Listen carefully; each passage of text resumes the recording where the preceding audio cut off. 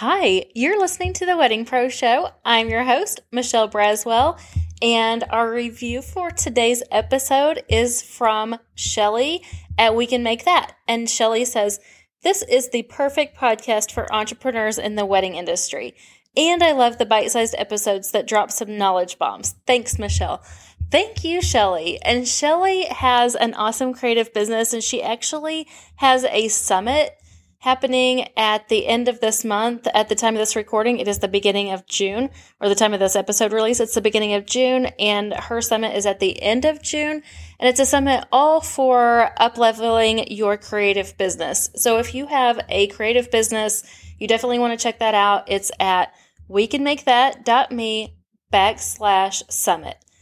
Now, today's episode is kind of a juicy one, is my absolute favorite topic. And I know I try to keep these episodes at 5 minutes or less. This one is going to cover a lot, so hold on to your seats. It's about making your own preferred vendor list. Making your own preferred vendor list is one of the very most important things to learn for your wedding business. Never ask another vendor to be on their preferred vendor list without asking them to be on yours first. When you use this method, there's a good chance you won't even ever have to ask them if you can be on their preferred vendor list.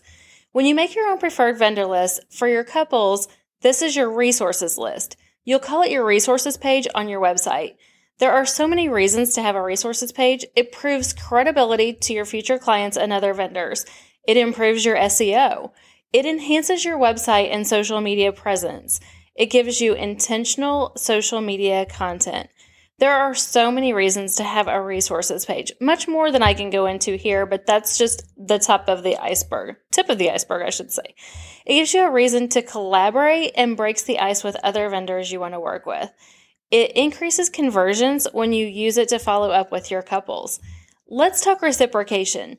The definition of reciprocation is to do something in response to an action in a way that corresponds or is somehow equivalent to that action. A less formal way to say this is to return the favor. It's a natural process in everyday life, and it's especially true when there's a common bond, such as being in the same industry together. In wedding groups on Facebook, when you post asking for other vendors to be a part of your resources for your couples, you'll get a ton of traction, and this reciprocation really plays into that. They will ask you in turn to be someone that they refer to their couples if you guys are a perfect fit. Just give it a try. When you're putting together your own preferred vendor list, keep in mind that you do still need to be selective. You need to look at that vendor's website. You need to look at their Facebook and Instagram. Make really sure you also look at the posts they're tagged in on social media. Just really vet them. You don't want just anyone on your resources page. Remember, these are vendors you want to refer to your clients, both future and present.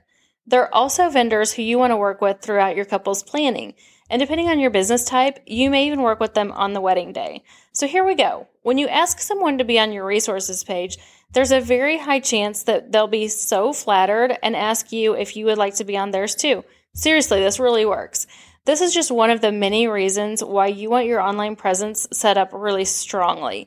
A good vendor fit for you, one who you want to work with, will check you out. They will check out your social media, just like I told you to check out their social media. If your social media is set up correctly, you're ready. Make sure it's set up to attract what you're looking for in a vendor that you want to refer to also.